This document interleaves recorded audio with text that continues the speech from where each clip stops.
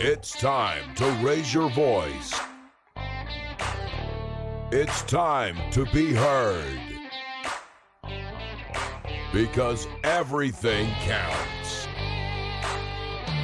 Everything matters. Good news. Christian values. Alabama's Christian Talk Radio.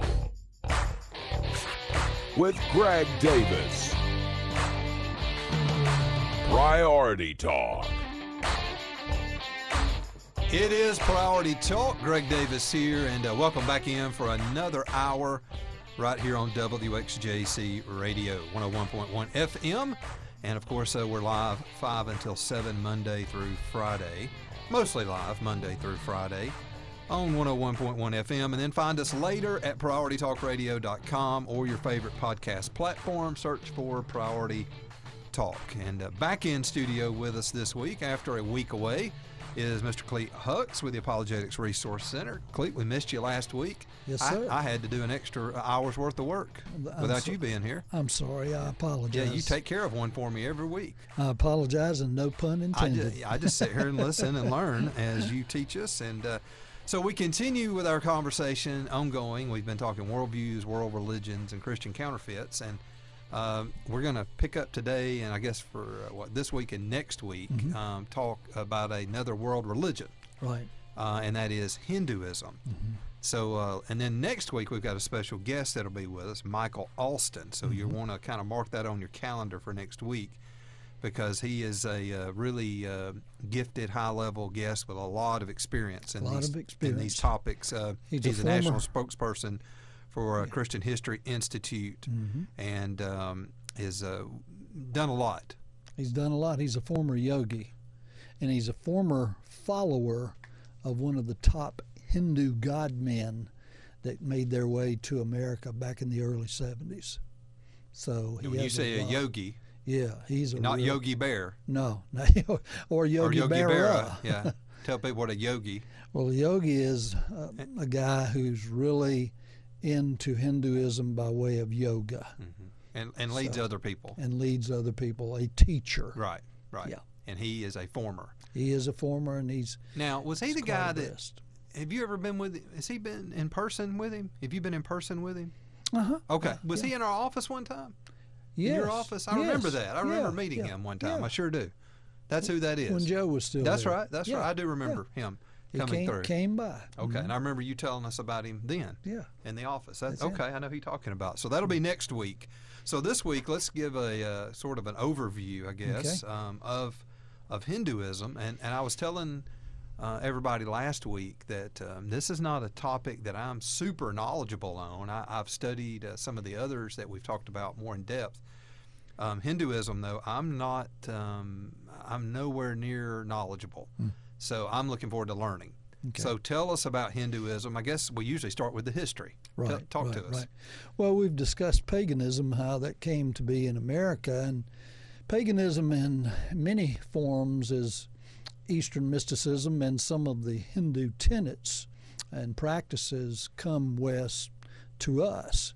But as far as the history of Hinduism is concerned, and of course their whole world and life view, their belief structure and practice is totally different from what we experience here in monotheistic America, because, and we'll get into their worldview here in a minute. But as far as the history of it, as far as written scriptures is concerned, it goes back to about 2000 BC when this written scriptures came about. However, oral traditions of Hinduism's roots can be traced back to about 5,000 years. So it's very, very old. And you have a lot of people saying, for instance, the Hindu Trimurti, which represents 3 different Hindu gods, they'll claim that that's where Christianity got its Trinity from, because it goes back so long. But there again, if the biblical Trinity is true, it's always been true. Right. And there are various religions that have borrowed, a Trinitarian form. but those are occultic. But the history of Hindu goes back a long way, about 5,000 years ago, and what was known at that time as the Indus Valley, that it started developing these. It has really no particular founder, but paganism. So you can't point back to a person. There's not a name. Not really. Like some of the other world religions, Right, where yeah, you've got a sort of yeah. a personality. Yeah. And I mean, there Mahatma Gandhi, that's one, but that's a modern guy. But as far as an original founder, there's really no original founder in Hinduism. So, but at 2000 BC, so 2000, way back. Well, 2000 BC is when their scriptures started to being right. But as far as it coming about, oral traditions were long before that. Yeah, so it way predates Christ. Right. And that's what some people will reason. They say, well, we didn't get the Bible or New Testament until Christ came along, so therefore Hinduism is older than Christianity. Christianity must have borrowed from it. No. It did borrow from it because the two worldviews and beliefs and practices are totally different. Well, having been around that long, and there's a lot of Hindus around the world. Now we don't see that much of it here. Not to say there's not here, but in some parts of the world, I'm not saying it's not growing here, and its influence is growing here. But we don't see that many people here saying I'm a Hindu, but the influence is certainly there. But how many Hindus are there around the world? It's big. Tons of them. It's really Hinduism is the second largest religion today, right now, behind Islam, Sunni Islam, and Hinduism. I mean, you've got 4 times the population of the United States crammed into a country called India, that is the size of Alaska, maybe. Yeah. And so it's wall-to-wall people, and of course most of them, they're Hindus, and various sects and dialects. I mean, there's so many different languages, but yet they're all Hindu.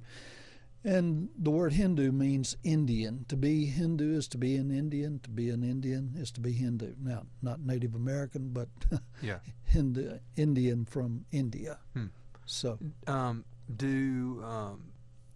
we're saying we don't see that many here in America, but how do you know what is the number of population in America? The percentage that would say I'm Hindu in America, but I know this. I have run into 2 particular pharmacists at Walmart who filled my prescriptions that are from India. Matter of fact, both of them were from Bangalore, where I've been a number of times. And of course, they don't say Bangalore; they say Bangalore. So, but even though, and you do have a number, probably at least a couple of 100,000, if not 2 or 3 million Hindus in America, but you have a lot of that could be associated with Hare Krishna. Hare Krishna is a form of Hinduism, just like TM, or Transcendental Meditation, which is a New Age Hindu cult. Which we talked about earlier. Yeah. And How America Became Pagan series. Yes. But I was saying officially call themselves Hindu, but there's a lot of us who are living under Hindu influence and carrying out Hindu practices maybe in our life, and we don't even realize it. And I know we'll expose some of that as we go. We already have. Yeah, and we'll go further. Yeah. But we're way exposed to the Hindu worldview and way. So talk to us about the worldview of Hinduism, so people can begin to see if this is bleeding over into their own worldview. Well, here's the thing. You just mentioned that we have been influenced. Many people in America have been influenced by Hinduism, even without knowing it. You right. know, That's what I'm saying. Yeah. We may think Hindu, oh, that's somewhere in some other part of the world. Yeah. It's the occasional person Yeah. I run into, Right. like filling my prescriptions, or Right. you know, or on a college campus somewhere. Maybe they've moved here to get an education, but we're influenced by Hindu thought. We are. In really all areas of our life, in many ways. And it's very interesting as far as the worldview of Hinduism is concerned. And the reason why we're influenced by it, because in Hinduism, there is no separation of issues. They view everything as a monistic oneness. And we've talked about that as far as paganism is concerned. But the basic worldview of Hinduism is pantheism, but it can also be panentheism, but it's in a monistic whole where you don't distinguish or discriminate against anything. And so it would be hard to separate truth from error. You could even use the worldview of Hinduism as far as a pragmatic thing here in America as moral relativism, because each individual is doing that which is right in his own eyes. They think is best for them. Right. So, all right. We're talking Hinduism. We'll continue with the conversation. Clete Hux with the Apologetics Resource Center in studio with us. Hope everybody's doing very well out there. This is it's a topic that we need to be more informed about, and there's not many places probably to get this knowledge. Not that many people out teaching on Hinduism. No, so very unique setting here that we have. So we hope that you'll stay tuned for it. We'll be right back. Priority Talk.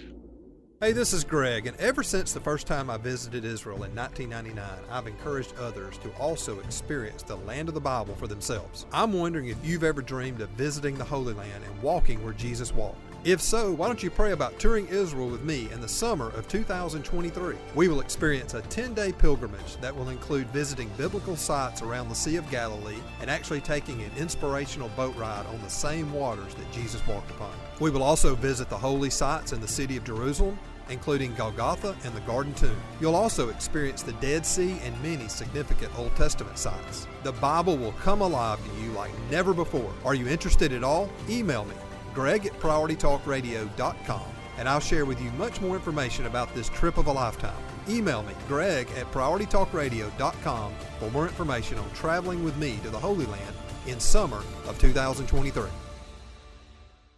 Hi, Alabama. This is Robert Jeffers, Bible teacher on Pathway to Victory. Thank you so much for listening to Priority Talk with my friend Greg Davis right here on WXJC.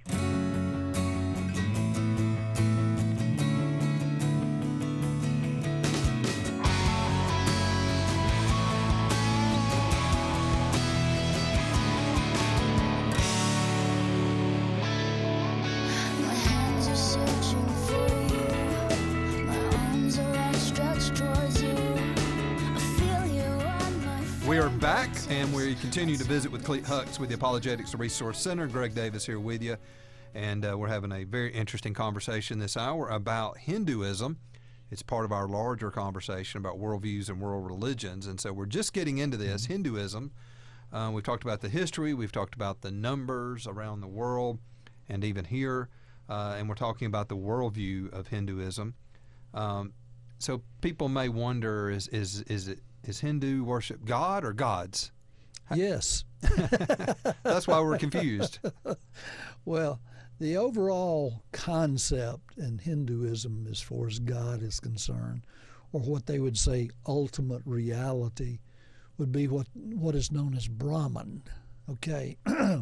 For instance, and when I say that word, people think of the holy cow, Brahma cow. You know, of course, they're not original to the West. They were imported from the East. But the idea is all is one. All is Brahman. Brahman is all. However, Hinduism has over 1 million gods and goddesses. Okay? And in their God pyramid, or not pyramid, but hierarchy, there's male and female deities. But in some forms of Hinduism, they would say that they're really not a male-female couple, but the female represents the energy of the male god. So, but it doesn't really make any difference as far as an overall understanding, because in Hinduism it's monistic. All is one, one is all. All is Brahman. Brahman is all. And so they wouldn't make any distinctions there. So Brahman is sort of a reality. Is that the best way to say That's it? there. When you say God in Hinduism, you're talking about Brahman. But you're also talking about all the millions of gods and goddesses. Yeah. Why so many? Because, well, some Hindus... Is one not good, or enough one so everybody can find one they like? Well, all of the gods and goddesses may be distinguishable, but they're all part of the one supreme reality, or God, which is known as Brahman. Think of it like this. Some of them have likened it to this illustration, that we are to God what one drop of water is to the ocean. Okay? He's this abstract ocean that's endless, and we are a drop in it. But I'm not a drop unless you're a drop, because it's all inclusive. So you could see why someone would say this is pantheistic, all is God and God is all. But some schools of Hinduism want to personalize God, and so they'll major on what is known as a panentheistic worldview. God is in all, and all is in God. So a lot of this, we need to hear it this way, the way you're teaching it. But then talk to us about how this becomes relevant to us every day. I mean, how does this seep into our life or our kids? Where's this happening at? And we've talked about a lot of it months ago, but how is this seeping into our everyday life, and even people who are Christian, church-going, maybe even right into the church? Well, here's I always use, whenever I'm confronted with a worldview that tends to unify all things regardless of everything, that I think about what the Apostle Paul said in Romans 1, where they exchanged the truth of God, his existence, for a lie, and worshiped and served the creature rather than the Creator. Now, a lot of Hindus will say, well, we're not worshiping creation. We're worshiping Brahman, or this god or this goddess, through creation, you see. But they're still worshiping creation. But then you get into some of them that say, well, you find people that'll do that they love to be in the woods or in nature, maybe man. good old, country Christian people, right? Yeah. And they'll say, man, I just worship God when I'm in the woods. Yeah. Like they're using the woods to worship God. Right. I'm using a golden calf to worship. Right.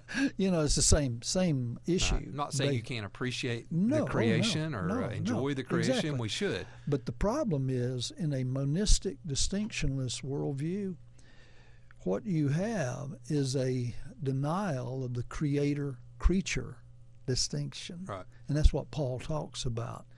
And you might deny the personal God of creation, but that doesn't mean you lose your spiritual appetite, because we were all made to worship. And if we're not worshiping the one Creator, we're worshiping something else or someone else. Part of creation, you see. And so that's what that is. And the way that bleeds into our culture and society, I think of moral relativism. Yeah. Because if there are no absolutes, there's no heaven or hell. What did John Lennon say? Yeah. There is no heaven. Imagine there is no hell. Imagine there are no distinctions. And if there's no heaven or hell, there's no reward or punishment. And everything's relative. You got your truth, I got my truth. Just don't allow your truth to interfere with my truth. And he was under heavy Hindu influence during that period of his life. Big time. And, of course, as are still many entertainers now. George Harrison, well, he was into ISKCON and the Hare Krishna movement. And I remember when I first heard, his song, My Sweet Lord, I wasn't listening to the lyrics until later. I got to reading them. Sounds like a song for church. Yeah. I said, good night. This guy's not talking about Jesus. No. He's talking about a Hindu deity. Right. Was it would you say it was maybe the late 60s when this movement really picked up a lot of steam in America? Yeah. Or was it before that, or is that just the first I know of it? No, sure it was there, around the time of President Kennedy, the Liverpool Four came over, but the late 60s, boy, they were. Now, did they bring it with them, or did they more or less find it here? Yeah. All of it? It was coming, to the west. The east was coming to the west. But they spent time with Maharaji Mahesh Yogi, founder of Transcendental Meditation. And ever since then, you could hear in their lyrics, took on a new age flavor. Yeah. LSD, Lucy in the Sky with Diamonds, or who knows, we all live in a yellow submarine or something, But, and the Beatles said, I am thee, thee is me, and I am the walrus.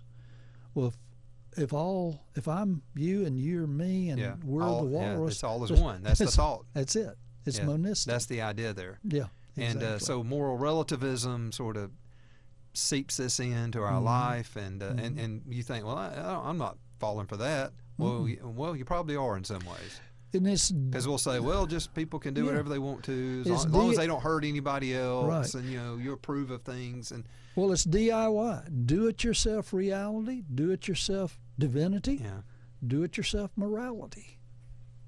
And look where that's led us to. Yeah, exactly. Yeah, because everyone does what's right in their own eyes. It's led us to a pagan revival. Isn't that what it is? Everyone does what's right in their own eyes, just as they did in the days of Noah. Yeah. And God didn't turn too well on that.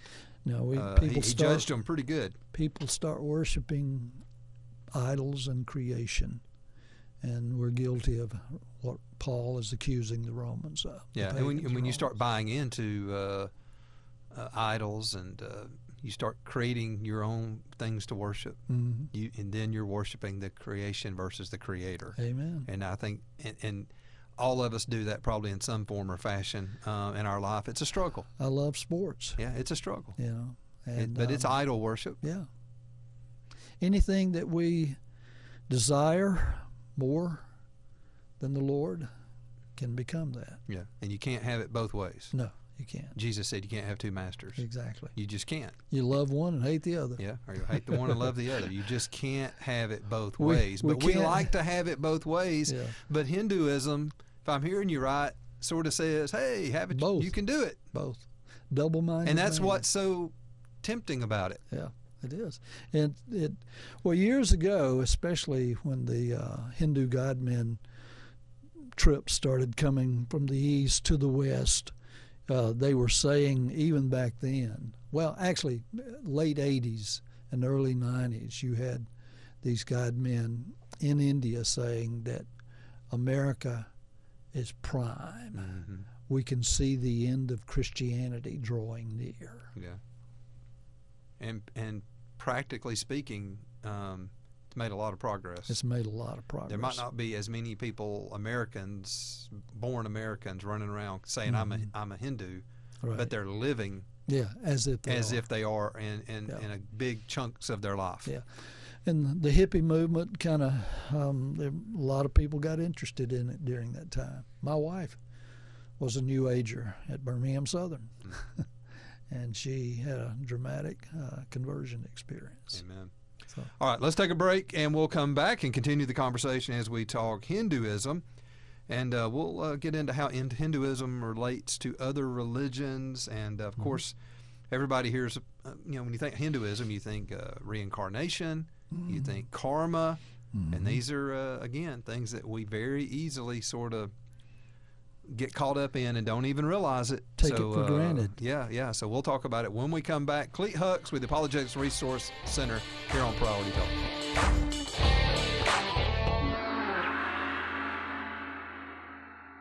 1 Point USA is a security company serving churches and businesses in the state of Alabama. Don't wait until something happens to protect your employees and your valuable property. 1 Point USA's experienced staff understands your security needs and wants to help you before a problem arises. From video surveillance to card access control and commercial security systems, 1 Point USA has got you covered. Call 1 Point USA today at 205-701-0191. That's 205-701-0191, or visit onepointusa.com. That's the number 1pointusa.com. 1 Point USA. Be secure. And now, back to Priority Talk with Greg Davis. My life be like, ooh, yeah, ooh. My life be like, ooh, yeah, ooh.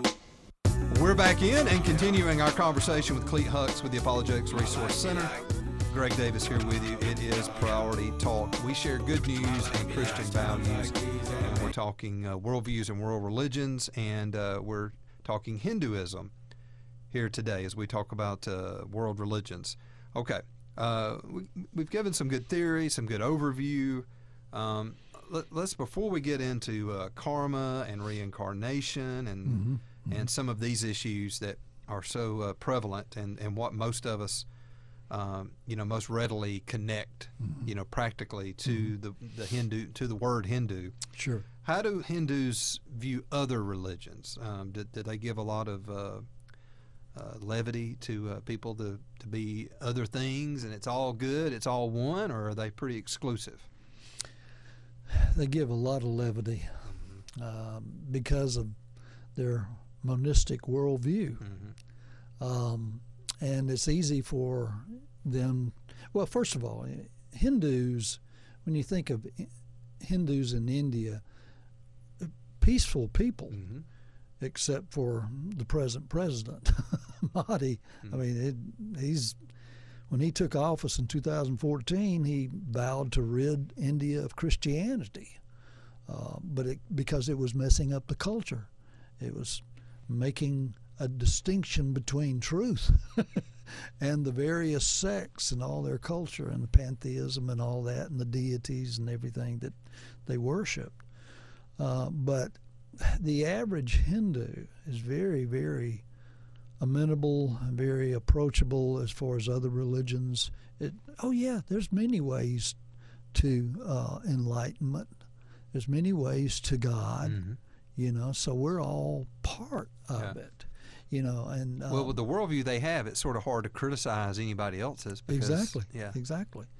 And of course, the issue of Jesus, for instance, I hear people talking about, did you hear that this Indian or Hindu accepted Christ? I said, are you sure that they did? Now, I'm a little skeptical because in Hinduism, it's easy for a Hindu to accept Jesus. And just add Jesus to one of their gods. To one of their gods. Yeah, just be another god. He's an avatar. Yeah. And by the way, that movie's on again. When I first heard of the movie coming about a few years back, several years back, I said, a movie about Hinduism. I want to watch it. They didn't even mention the word Hinduism or anything. It was about Native American spirituality is what it was. But the term avatar, and people use it on Facebook all the time, little pictures of the avatar showing the body that they want rather than the one they're presently stuck with. I've never, I don't do those. I don't have any. Well, I don't either, but when they first started I bet Stuart does. Stuart, you have an avatar. I figured you did. When it first started on, are those free? Do you pay for those, Stuart? There's avatars for like many different sites and stuff. Okay. Yeah. But my friends would post that. I said, I didn't know you became a Hindu. I said, what? I said, do you know what the word means? It means an incarnation of a Hindu deity. That's what the word avatar means. Wow. But people don't know. Yeah. There again, pragmatism in America. Yeah. Let's redefine things to fit my understanding. Well, and even the movie, is so big, and so the movies are so huge that. But while they may not specifically be about Hinduism, they desensitize us even to the word and to the concepts of it, and make it part of the everyday vernacular. It's very interesting, of course, the guy coming in and out of a different body, and a different life. I honestly don't know that much about it. Well, so here's the deal. I've never really... In some sense, some Native Americans, and this was about Native Americanism, some Native Americans have practically the same worldview that a Hindu does, because some Native Americans believe that we're all part of the Great Spirit. Well, if you're part of the Great Spirit, then there's no distinction between you and the Great Spirit. Yeah. So you're into a monistic, somewhat pantheistic world and life view. So you got to be careful about that stuff. Yeah. And we so readily accept something because it's visually appealing or, again, pragmatic. It's fun, it works, it's nice, it's cool, and we just sort of receive it. And while it may not, it might not wholly corrupt you immediately, it's just a chipping away. The scriptural mantra for pragmatic Americans is that, for we walk by sight and not by faith. Unfortunately, that's the way that we sometimes live. Yeah. Okay. So talk to us about karma, and I guess in reincarnation. I guess those sort of go together, really, don't they? Yes. We can't. It's hard to separate them. Because everybody will say, that's another way that it's slipped into our world. It's part of our language. Right. That's bad karma. And everybody says it, and maybe you don't think much of it, but what you're doing is you're sort of desensitizing once again to this false religion. Yeah, there's two words taken from Hindu Sanskrit, samsara and karma. Okay, samsara has to do with what is known as the cycle of life. And Hinduism, the life in Hinduism worldview is cyclical, whereas it's the circle of life. The circle of life. There we go, another place. There you go. What's it? The animated lion movie, whatever it is. That's right. This slips right in, and we don't think much of it. Well, he's sitting there in his Rafiki yoga lotus position. He says, I must complete the circle of life, So, but I don't know that much about it again. I know this, I've heard it, but I don't. I've watched it once, but the samsara and circle of life, of course, is contradictory to a biblical world and life view. You and I, but our life view, our life line it's a linear particular life view. Life starts at point A, at conception, and it ends at death. And Scripture says it's appointed unto man once to die, and after this comes the judgment. The thief on the cross, when he turned to Jesus, said, Master, remember me when you come into your kingdom. And you didn't hear Jesus say, okay, I'll see to it that you're reincarnated in the next life as a holy cow or whatever. Said today. No, today you will be. And that's the challenge for us as Christians to Hindus or New Agers that believe in reincarnation, is to present a Jesus that breaks reincarnation and ends karma. And karma it's known as the law of cause and effect. If we said it biblically, sowing and reaping. Yeah, whatsoever man sows, that's going to be what he reaps. Well, people would say, well, it's the same thing, but is it really the same thing? No, it's of not. Course not. No, because here's the thing, biblically, that's talking about you shall know people by the fruit they bear. Okay, but in Hinduism, whatsoever a person sows in this life has been or is the result of what was sown in a previous life. And that's not the biblical No, concept. that's a cyclical understanding of life, and it's not a biblical concept at all. And it depends on what Hindu authority you're talking about.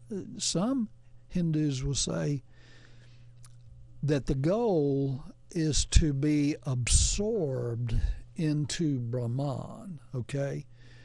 And some of them might say that it takes millions of reincarnations to ever get back to the Godhead, you see.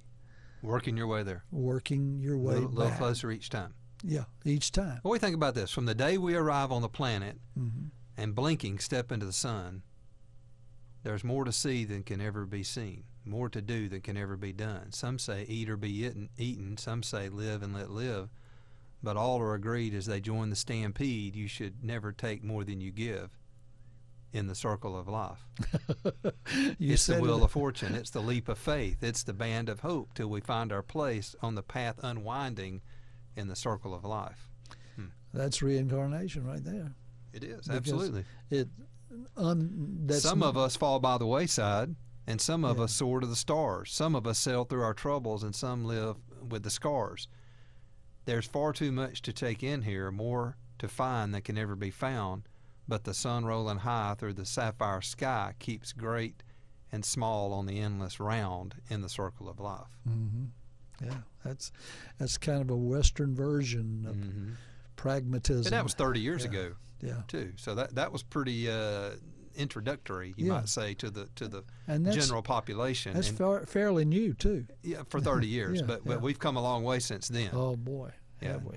Easier to recognize at that point. So karma, reincarnation. Let's take a break and come back. Are we good on a break? Is it about time, Stuart? Yeah, let's take a break and come back on the other side and continue to talk Hinduism with Clete Hux with the Apologetics Resource Center. And, of course, if you missed earlier parts of today's conversation, it's at our podcast, PriorityTalkRadio.com. We'll be there, and or on your favorite podcast platform. Just search Priority Talk. Priority Talk. Marketing can be overwhelming. The marketing landscape is full of holes to lose your money. Stop trying to piece your marketing together. Start marketing with a purpose. Edison Marketing is your full-service marketing partner. They are your business's outsourced marketing team. Call them at 205-332-3728 or go to their website at .edison.com. Hey everybody, this is Kurt Cameron, and you're listening to Greg Davis on Priority Talk.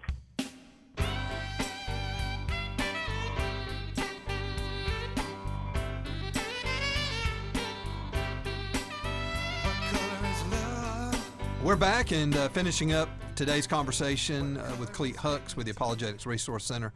We do it during this hour every week. We're talking worldviews and world religions.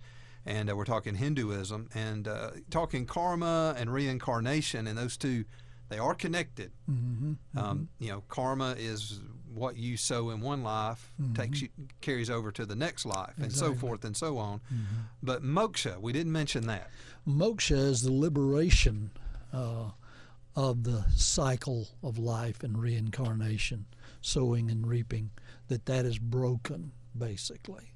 So that's basically what moksha means. And of course, as a Christian, the only way for that to be dealt with, as far as talking to a Hindu, is to convince them that life is not cyclical. Life is linear. You don't have to go through all these reincarnations and different life forms to work off all of that, because someone's already done that for you. That's right. And it only took one time, and it doesn't take millions of times to do it. Okay. I wanted to get that in there as well. Yes. So talk to us about the Hindus. Christians, we base our authority is the Bible. Okay.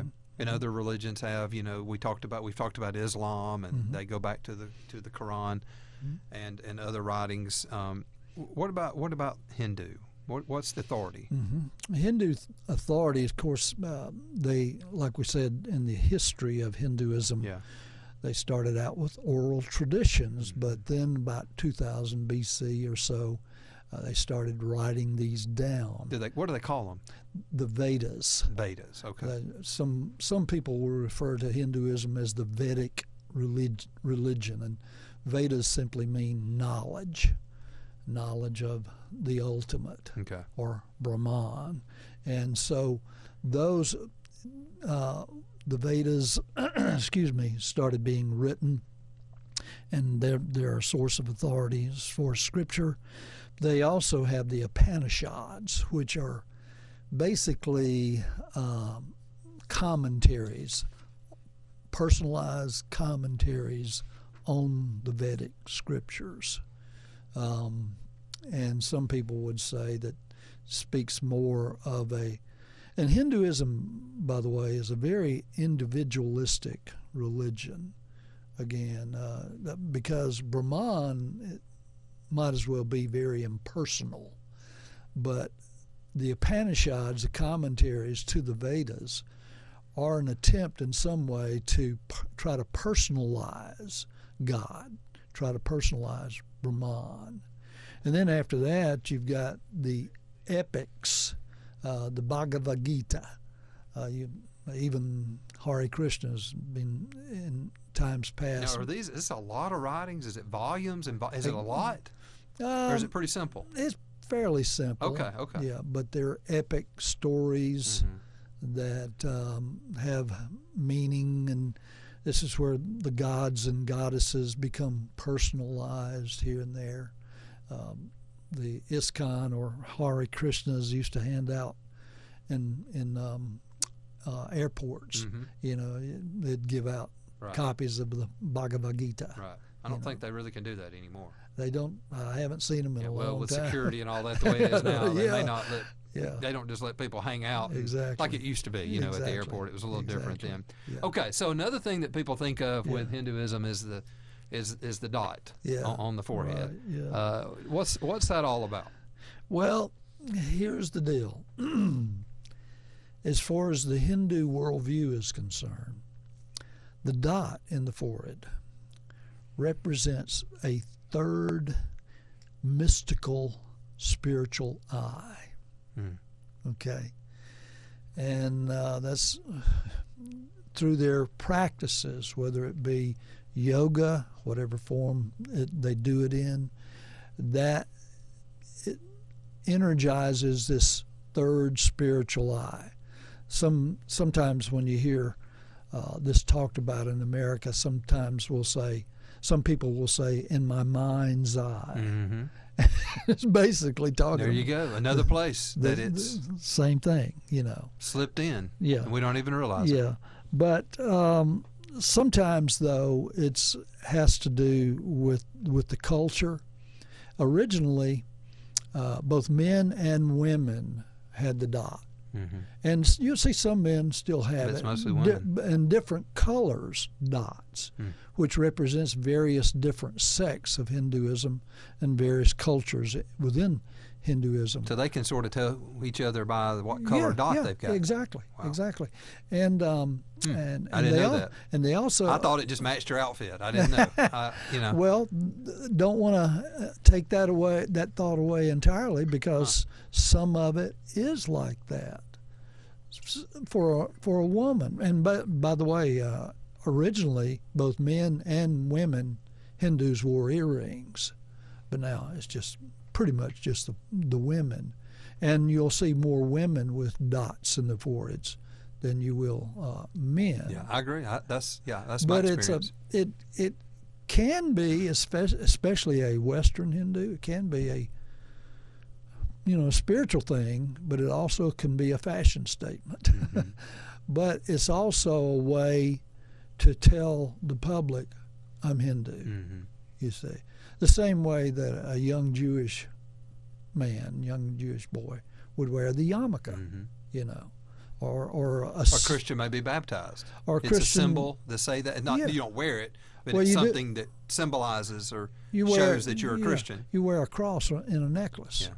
same thing. A Sikh, like the Golden Temple restaurant down at 5 Points South is owned by Sikhs, or it was. I don't know if it still is or not. But they wear turbans. It's that turban is a way. I don't know if that place is still there. Was that the Happy Buddha? There used to be a place there called the Happy Buddha. It was called the Golden Temple. Golden Temple, okay. Golden Temple. My wife, who is a cancer survivor, went right as she was coming out of surgery with breast cancer and all. She became very dietary conscious, and they have great vegetarian food down there. I don't know. Like I say, I don't know if it's still down there. Yeah, I don't know. Or maybe it's changed names. I'm not sure. But that's what it is. Well, that explains the dot then. Yeah, it's both spiritual, it's not something cultural. that they're required necessarily to wear. It's something more of a choice. Yeah, but very few ever decide not to. Really? Because it's a way to say that I am a spiritual person. So you mentioned your pharmacist earlier, or the ones you were talking about. Yeah. They have the dot? Yeah, they did have. Is it okay just call it the dot? Is that okay? Is that what they call it? What does it have a more formal name? Not that you know of. That's fine. That's fine. But I just wonder. I want to try to be respectful. Yeah. I don't believe in it, but you still want to be. But if you see that, they're saying I'm Hindu. Yeah, I got you. Okay, and of course, what we haven't talked about that's also most readily associated, of course, with Hinduism is yoga. And the part that it plays in Hinduism, which is huge, and it's been really what has been used to introduce Hinduism in America to a great degree. Oh, big time. It's a tool that's Trojan been horse. used. Yeah, there you go. Yeah. And so we talked about yoga pretty extensively back in our series on how America became pagan. But let's talk about it briefly, and then also set up what we're going to have next week, because you've got a special guest that's going to come on next week, and we're going to focus on this topic. Exactly. Okay. But yoga is taken from Hindu Sanskrit, a word that means to yoke, to become one with Brahman. And that's the reason why I always say, no matter what America tries to do with Hinduism, try to make it into a physical, with yoga, trying to make it into physical exercise, you cannot divorce yoga from its spiritual roots. No. There is no Hinduism without yoga, and no yoga without Hinduism. It's just that intertwined. And matter of fact, yoga, and Michael Austin, our guest next week, he'll go more in depth to this, but yoga and the asanas, the various positions of yoga, are literally offerings to Hindu gods and goddesses. So it's spiritual by nature. So we'll get more into it next week, and we're practically out of time today. But participating in yoga, is you're just absolutely flinging open the doors. Yes, it's going to take you somewhere, most likely. It's going to take you somewhere. It's more than stretching. Right. It's not just the word yoga. It's if you start. The stretching doesn't come by itself. No, the stretching doesn't come. We already had stretching. You can stretch without yoga. Right. Yeah. You can, and you don't need yoga to stretch. No, and I'm when you start calling it yoga, you're opening up the door. Yep. And many people will be deceived. Well, I'm like this one Hindu Swami that says, if you want to stretch and relax, do that. Don't call it yoga. But don't call it yoga. That's exactly right.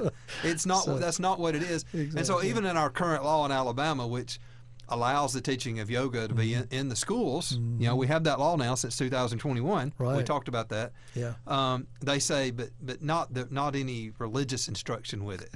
That's the reason why. Come on now. That's like trying to separate the egg and the yolk. You can't do it. That's the reason why we have that addendum on that law now that says the parent has to sign to that if their child's going to partake in yoga, they agree that yoga is part of the Hindu religion. Yeah.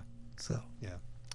Well, Anyway, we'll get into it much deeper next week with Michael Austin. He will join us, a spokesperson for the Christian History Institute, a former yogi. Mm-hmm. So the guy, he knows it inside out, and he'll be our guest next week during this same hour.